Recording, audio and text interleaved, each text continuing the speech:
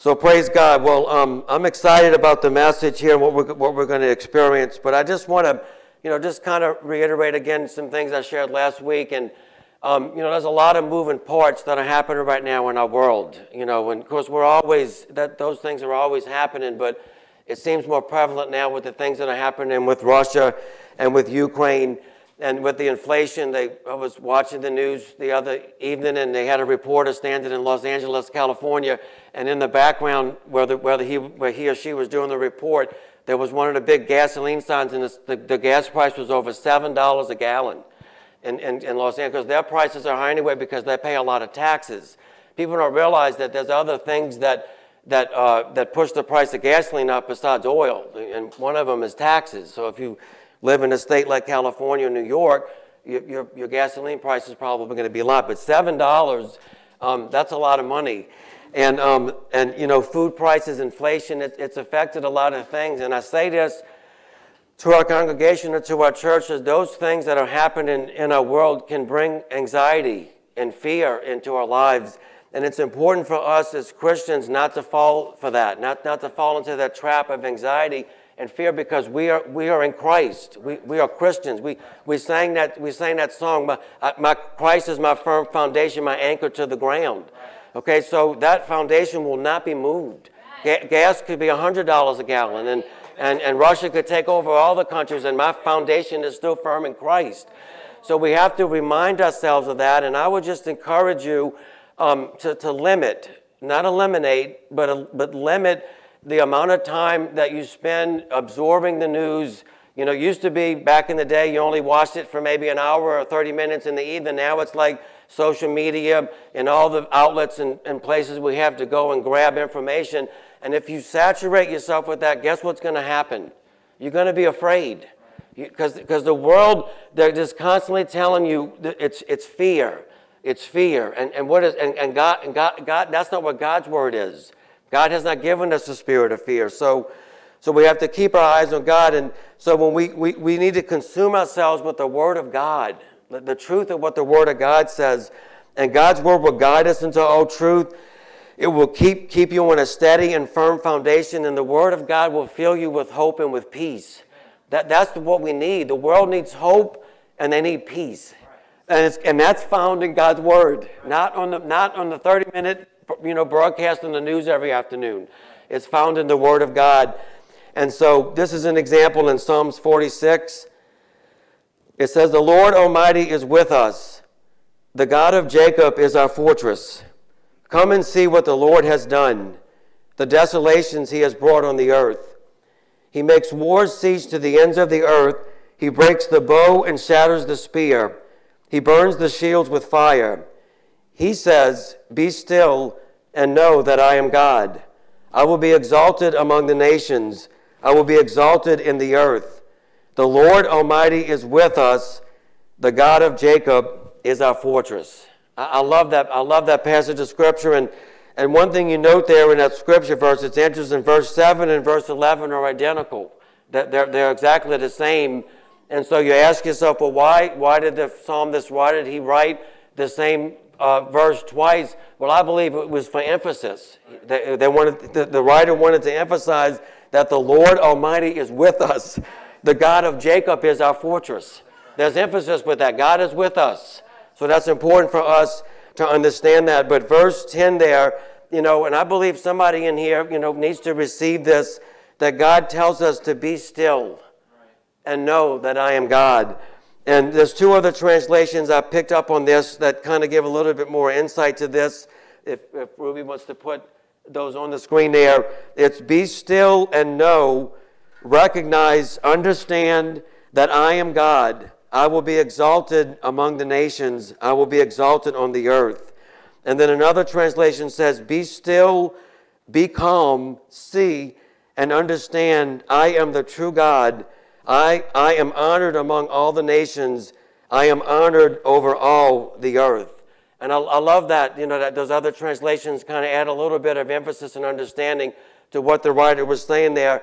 And it's like the Lord is telling us in all the things that are happening in the world, God is reminding us to be still, to be calm. And notice that verse. The verse could have said, it could have said, be still, I am God. Well, what does it say? It says, be still and know. In other words, contemplate, consider, meditate, understand, know. Why? God's in charge. God's in control. And I just think there's so much peace that'll rest on us if we will just accept and just receive that's just a few verses there, 5 verses. And just that alone right there, it's so uplifting and it's so encouraging and it's so opposite of what we're hearing from the world. So just remember, we're Christians. We're in the world, the Bible says, but we're not of the world. We're not like the world. We have a firm foundation in Jesus Christ. And so I just want to get that out there, to be at peace, be calm. I love that. Be still and know that I am God. I love that. That is so reassuring. It's so confident. But today, we're going to, this is the first Sunday of the month, and every Sunday our church celebrates or recognizes communion. And I'm excited about this. We should be excited every time we do this, but I'm just, for some reason, God's really moving on me as I was preparing this message for this. And but I wanted to share, we call communion the Lord's Supper. And really, if you read the Bible, the phrase the Lord's Supper is only mentioned once in the New Testament, which is kind of surprising because that's what we refer to it as the Lord's Supper. And the phrase is mentioned in Corinthians, and Paul was using the phrase to correct the Corinthian church because when they were coming together to celebrate the communion or celebrate the Lord's Supper, Paul was correcting them because he says they were coming and they were treating it really only as a supper, as a meal, not as a recognition of the occasion of what it represented. And some of them, they were coming and they were rushing to grab the food. And instead of waiting for everybody to get served, the ones who got there first got the food, and they would sit down and they were eating real fast, and they weren't respecting others and to wait. So, but we use the phrase the Lord's Supper. But for us, the communion, and I've said this before, communion can become a religious ceremony. It can become a tradition where we just simply go through the motions. But we need to understand that communion is not a religious practice. It's meant for us to remember what the Lord has done for us. It's a remembrance, it's a reminder, and it is so critical to the foundation of everything we believe as Christians. Is found in what we celebrate when we take the Lord's Supper. We take communion. But when you read the Bible, and this is so important for us to get this as believers, the origin of the Lord's Supper began all the way back in the book of Exodus. We look at it as a New Testament thing, but the origin and the understanding of really what it means is really found in the Old Testament. And the Israelites were instructed to celebrate the Lord's Passover. That's what God had told them to do. And that's what I titled the message today is Celebrating the Lord's Passover. And this is what we too celebrate when we take communion. And we're going to look at this as I move along here. But, really, in some denominations when they take communion and it's not wrong. There needs to be a sense of awe and respect of God when we come into the house of God. I believe that. But there also needs to be a sense of freedom and celebration. And sometimes when people take communion, they're real somber, and it's like, am I going to say the wrong word, do the wrong thing, step the wrong way, act the wrong way, or whatever? And they're real and really we need to elevate that to be in a place of celebration. We're celebrating something big that God has done for us.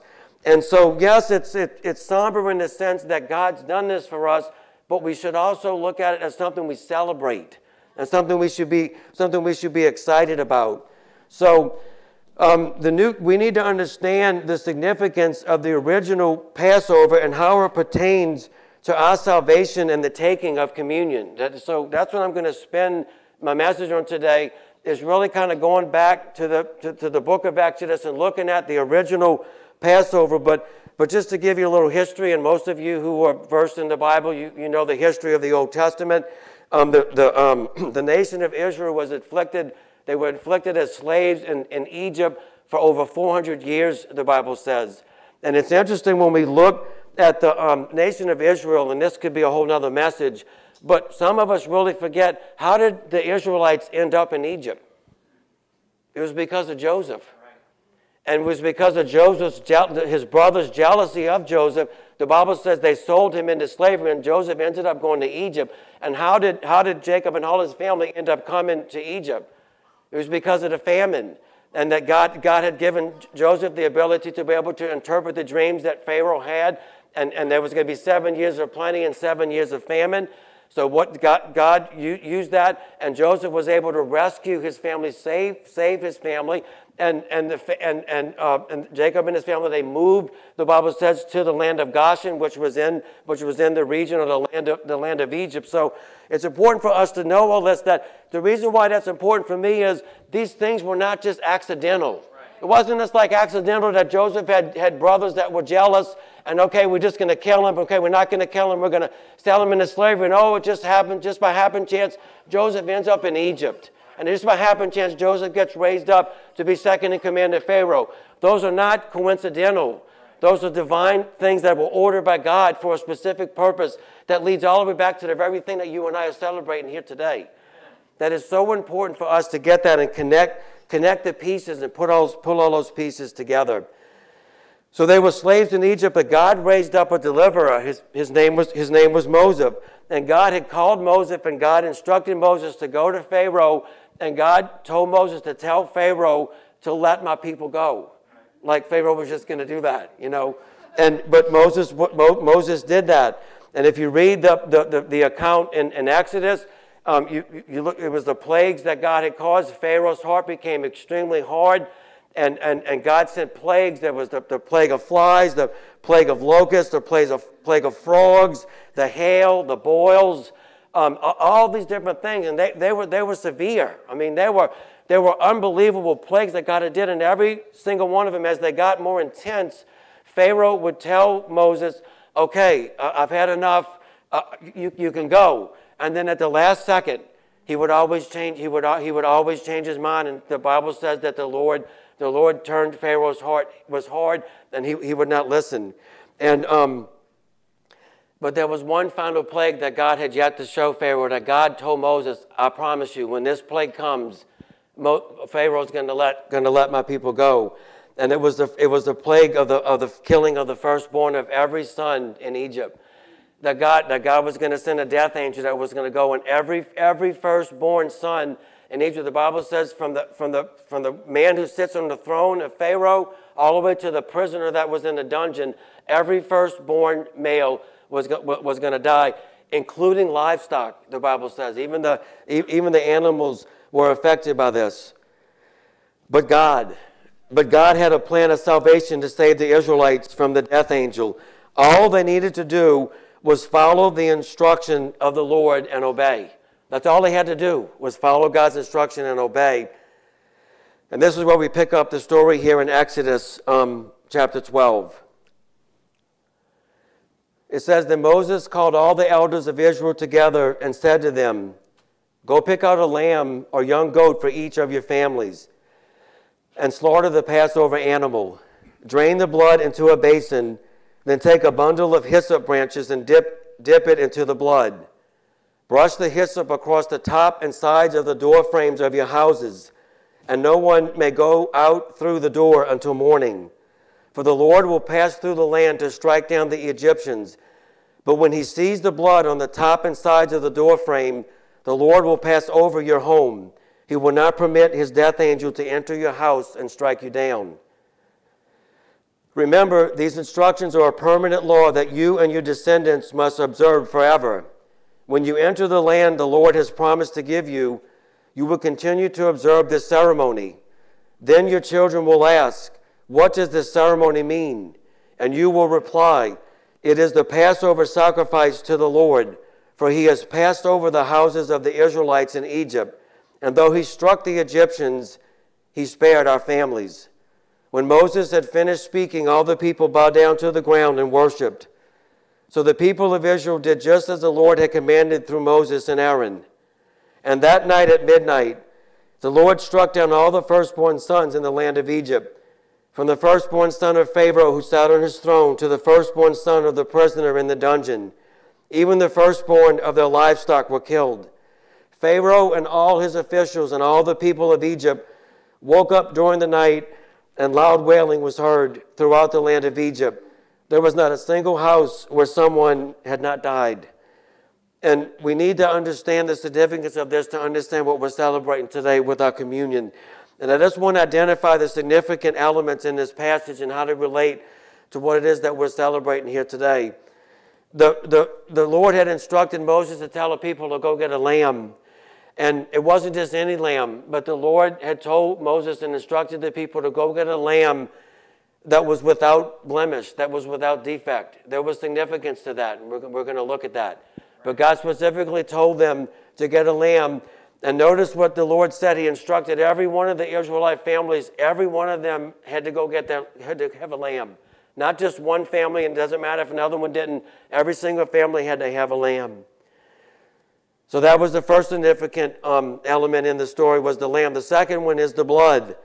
The Lord told the Israelites to take the blood, take a hyssop branch and dip it in the blood of the lamb that was slaughtered. And the Bible says that God instructed them to take that branch and to do what? To place it all around the door frames of their house, on the sides, over the top. And you just picture this now. They're doing exactly what the Bible says. They did exactly what it was that God instructed them to do.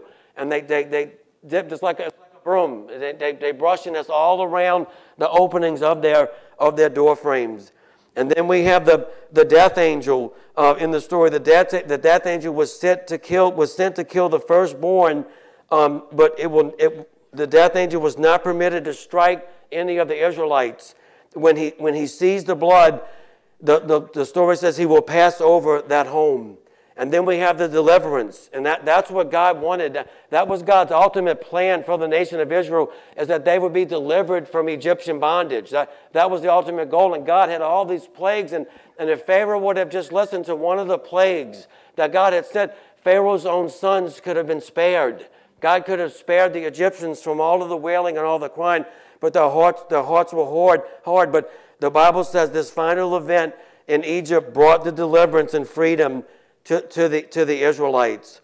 So we have to ask ourselves, and how does this event relate to the crucifixion of Jesus Christ 1,500 years later? The events in Exodus that we just studied, the first Passover event that happened in the book of Exodus, with the nation of Israel being delivered from Egypt, 1,500 years later, Christ was crucified. Yet those two are tied together. They are completely tied to one another. And then how does that relate to every single person that will ever be born on this planet? How does that relate? That's so important for us to know. So the first thing we need to understand is, as human beings, and y'all know this is true as Christians, but we need to recognize this as humans, that like the nation of Israel, we too are in slavery. We might not be in a dungeon. We might not be behind bars. We might not have a prison guard that's whipping us and beating us like they did the Egyptians to make the bricks and do the things that the Egyptians were doing. But we are in slavery nonetheless. And our slavery is more significant than the physical slavery that the nation of Israel was in. Our slavery is spiritual slavery. We are in slavery to sin, the Bible says. And that slavery affects every single person that will ever be born. It doesn't matter who you are. It doesn't. Every single person will be infected with the plague of sin. We will have that in our hearts. In Romans 6:17, it says, "Thank God, once you were slaves of sin, but now you wholeheartedly obey this teaching we have given you." See, the Bible says we were once slaves to sin. So we too, just like the nation of Israel, the parallel of the events that happened with the Passover and the events that we celebrate with communion, it's like a mirror. They mimic one another. They are identical when we look at the comparison of the two. So we too are in slavery. The Bible says all have sinned and fallen short of God's glory. You know, you can look at someone and you can say, well, when people do this, they say, well, I'm a good person. You know, I've never done this. I've never murdered. I've never committed adultery. I've never stolen anything. I've never done those things. And they look at themselves based on their actions, on their goodness of what they've done. But the Bible says there's none good. There's none righteous, no, not one. We have all sinned. We are all enslaved. We are all slaves of our sin nature. And see, there's nothing we can do to save ourselves. That's what makes our predicament so dangerous. We can't stand up and say, well, I'll fix this. I'll take care of this. And that's what you see a lot in men and in religion and different things. It's man's way to try to solve their sin condition without God. It doesn't work that way. There's nothing we can do to fix our sin condition. The Passover story in the Old Testament was a foreshadowing of Jesus and God's plan of salvation for the entire human race. You got to get this in your mind for just a second. That event in the Old Testament wasn't just like some insignificant whatever event. That was God giving us the plan and the message and the way of salvation, that God was going to save the entire race, the entire world. God was announcing it. God was announcing it in advance to what he was going to do. It's just incredible when you look at this. And for me, I look at that, and it's like God had his eye on me. And we sang today in the worship set, the faithfulness of God. God was faithful. God didn't forget. The Israelites celebrated the Passover, and 1,500 years later, Christ was crucified. God didn't forget. God was faithful. He was so faithful to us. He's faithful to us today. Amen. John 1:29 says, the next day, John, that's John the Baptist, saw Jesus coming toward him and said, look, the Lamb of God who takes away the sin of the world. So the first thing we see here is we make the connection of Jesus and the Passover celebration in the book of Exodus is Jesus is our Passover lamb. Jesus is the Passover lamb. Make no mistake about it. The lamb that the Lord had instructed the Israelites to slaughter, the lamb that the Lord had instructed the Israelites to go select, that lamb was Jesus Christ. It represented the Lamb of God. That's who he was.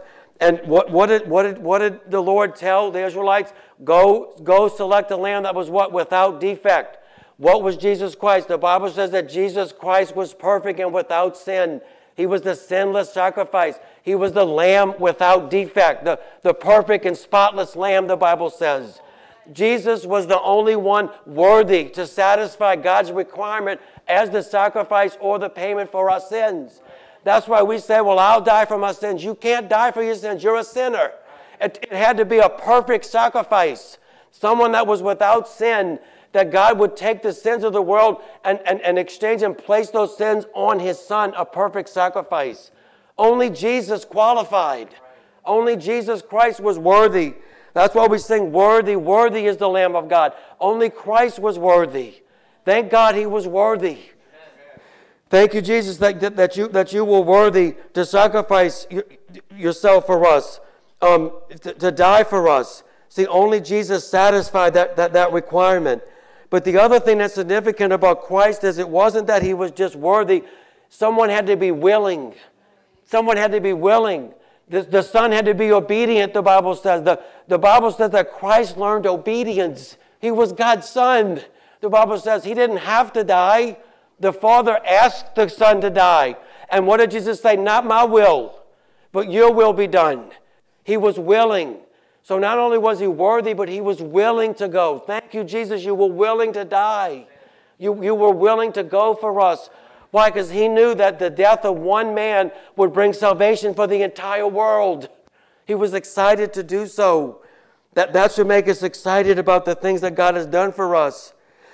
The lambs that the Israelites slaughtered represented the Lamb of God that will be slain 1,500 years later for the sin of the world. If that doesn't get you excited, nothing will get you excited. That event that took place in Exodus was what we're celebrating here today when we celebrate communion or the Lord's Supper. We're celebrating our Passover. Thank you, Jesus. We should be excited. God had all of this stuff in motion. It was all a perfect orchestrated plan that only God could orchestrate. Isn't that amazing? It's like, and I've heard Christians say before that the Old Testament isn't relevant. What do you mean the Old Testament isn't relevant? Everything in the New Testament ties back to the Old. They're intertwined. They're connected. This gives us significance. Really, when you think about it, when we celebrate communion, and we're going to look at this, we're celebrating the Passover. That's really what it is.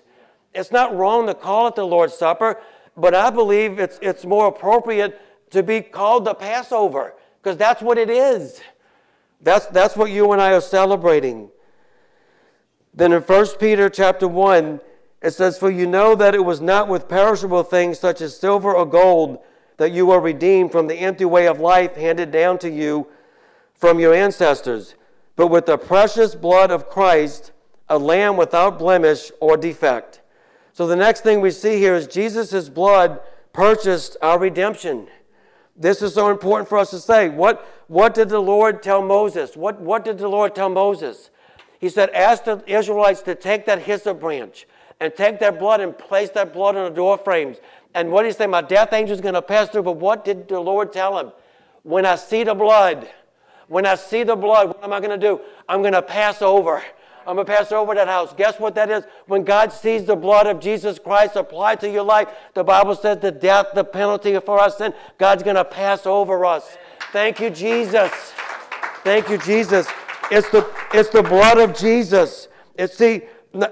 When God sees the blood, not when God sees your religion, not when God sees your good works, when God sees the blood of Jesus. I don't care how many religions are out there. They sacrificing themselves for false gods. They beating themselves. They cutting themselves. They're doing all these things, thinking that they can gain some kind of recognition with God. The only thing that you're going to gain recognition with God is the blood of Jesus Christ. Just like Moses said, God said, when I see the blood. When I see the blood. Not when I see David's sin or David's unrighteousness. When I see the blood. I'm covered in the blood. We're blood-bought people. We're covered in the blood of Jesus. That's what we are. That's not what the Tabernacle Church believes. But what does your church believe? That's what God says. We're covered in the blood. Thank you, Jesus. We're covered in the blood. See, that blood was shed as a payment. That's what the word redemption means. We've been redeemed. The blood of Jesus purchased our redemption. It was the ransom. It was the price that only God would allow to buy sinful man back to God. We are redeemed by the blood. I've been redeemed. That's the song. I've been redeemed by the blood of the Lamb. You've been redeemed. See, so when we start looking at it from this perspective, then there should be some jumping and shouting in here when we celebrate this. We should be excited about this. That's why I titled it, we celebrate the Lord's Passover. Yes, it's somber in the sense that we have a recognition for God, but there should be excitement in this house. We should be excited about what God has done for us. We're celebrating what God has done for us. And it's bigger than being slaves in Egypt. We're slaves to sin. There should be enthusiasm. We should be excited. And that's what Jesus said, do this as often as you want. We could do it every week, but guess what would happen if we did that? It would lose its significance. We would be like, oh, we're just doing it. So we do it 12 times a year. I think that's appropriate. But in our hearts and in our minds, we need to constantly remind ourselves as Christians, what did God do for us?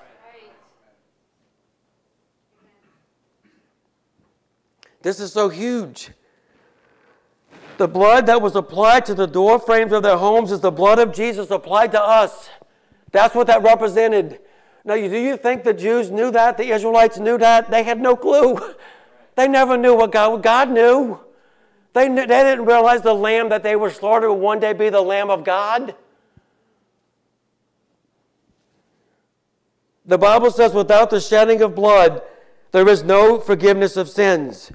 Without it, we remain in a lost and enslaved condition. There's no forgiveness of sins without the shedding of blood. None. The Bible says in Hebrews, the blood of bulls and goats, they were reminders of sins. They were reminding the people that you were a sinner. But guess what? The blood of bulls and goats could never remove the sin. It reminded them that, guess what? You're a sinner. But guess what the blood of Jesus does? The blood of Jesus removes the sin.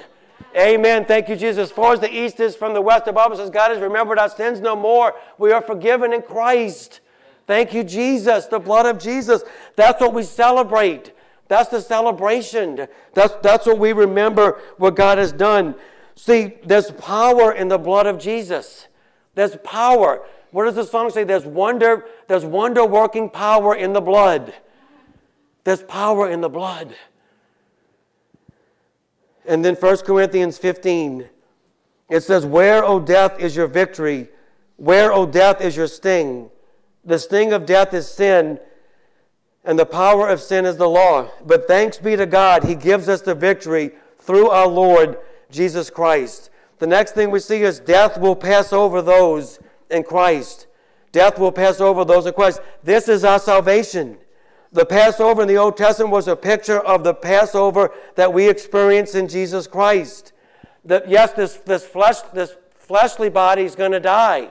But the Bible says the spirit man, the soul in us that lives for eternity, is saved by the blood of Jesus Christ. And the Bible says the penalty of sin has been removed, and the death angel, the penalty of sin has been removed, and God is going to pass over those who have the blood of Jesus in their bodies, covering them. Thank you, Jesus, that the death angel will pass over us. When God sees us in Christ, death will pass over us. Praise God for our victory in Christ. I've said this before after this pandemic broke out. Man's greatest enemy is not COVID-19. Your greatest enemy is death. It's eternal death. It's a spiritual eternal death of being separated from God forever. And the Bible says that in Jesus Christ, that penalty has been removed, that we have eternal life in Jesus Christ. Thank you, Jesus. God, Jesus is our Passover lamb. When the Lord sees the blood of Jesus, the sting of sin, which is death, will pass over us. Don't you see? To me, the word Passover has more relevance than the Lord's Supper, because it describes and defines what God has done for us. That the blood of Jesus has been applied to us. That God has covered us with the blood of Jesus from the sacrifice of His Son on the cross. And now death does what? It passes over us. We're not going to die because we're in Christ. Not because I'm a good person, because I have Jesus Christ in my life. That's something to get excited about. See, just as God would not permit the death angel to kill the Israelites, He will not let the penalty of sin harm those in Christ. God is so good to us. This is so, when you think about this, that here we are in 2022, we're looking at an event that happened 15 years prior to the crucifixion, and we're over 2,000 years removed from the crucifixion. Yet you and I are still sitting here today in 2022, remembering something that happened all the way back in the book of Exodus. That blows my mind. That was God's plan of salvation. That without a doubt, I believe that the deliverance of the nation of Israel from the Egyptian bondage was the most significant event in the Old Testament. And the most significant event in the New Testament was the crucifixion and the resurrection of Jesus Christ. And both of those two are connected. They're connected to one another. It's unbelievable. And I believe for me and for you as a believer, it gives me more understanding and significance of what God has done for me when I study the Passover. I don't know about you, but for me it does. I can read the New Testament, I can see that Jesus died and all that kind of stuff, but when I reinforce that with the Passover, like the original, what this thing originated from, where it came from, to me that just gives a deeper meaning and appreciation of what God loves you. What does the Bible say? For God so loved the world that He gave His one and only Son, a spotless lamb, without defect, without blemish. The Bible says, He who knew no sin became sin for us, that we might become the righteousness of God. Why? Why would you do that? Because you loved us. God loved us that much. The Bible says in Ephesians chapter 2, For it is by grace that you have been saved through faith, and this is not from yourselves, it is the gift of God, not by works, so that no one can boast. And that's what I was sharing before when I was emphasizing the significance of the blood on the doorpost of the Israelites' homes and also the blood of Jesus on us. God's not going to see your good works. Maybe you are. Most of us are good people. We do good things. But the Bible says right here in Ephesians, it is the gift of God, not by works. In other words, there's nothing I can't earn this. I can go feed the poor. If I was Bill Gates, I could give away billions and billions of dollars to go help people in other famished lands and all that kind of stuff. That's all good, but that's not going to save you. Faith in Christ alone, in the blood of Jesus Christ, is going to save you. We must surrender ourselves to Him as Lord. We surrender to this. That's the other thing about the Bible and about the crucifixion of Christ and all the things that God has done for us. God has done all these things for us, but guess what He does? He leaves it up to you and I to make the decision whether we want to do it or not, whether we want to receive it. That blows me away too, that God would do so much, that He would allow His Son to sacrifice so much, but it's left up to me whether or not I want to choose it. And I'm glad He did that way, because that's called our free will. We have a free will. I'm not a robot. I'm not programmed to say, God, I'm going to program you to do this. God gives me a free will, and I enjoy my free will. I'm thankful for that. And then we repent, and we come to Christ. We confess our sins. We confess that we have that sin nature. We confess those things before God, and then we turn away. We say, God, I turn. That's what repentance is. We make a 180. We turn around and we go in another direction, and we say, Jesus, I'm going to serve you now. Doesn't mean I'm going to be perfect, but I'm surrendering. I'm surrendering my will and my life to your control. So before we take the Passover, I'm call it the Lord's Supper, the Passover, I want to give an invitation for salvation, because really when we celebrate communion and we take this here like we do once a month, it really is something that believers do.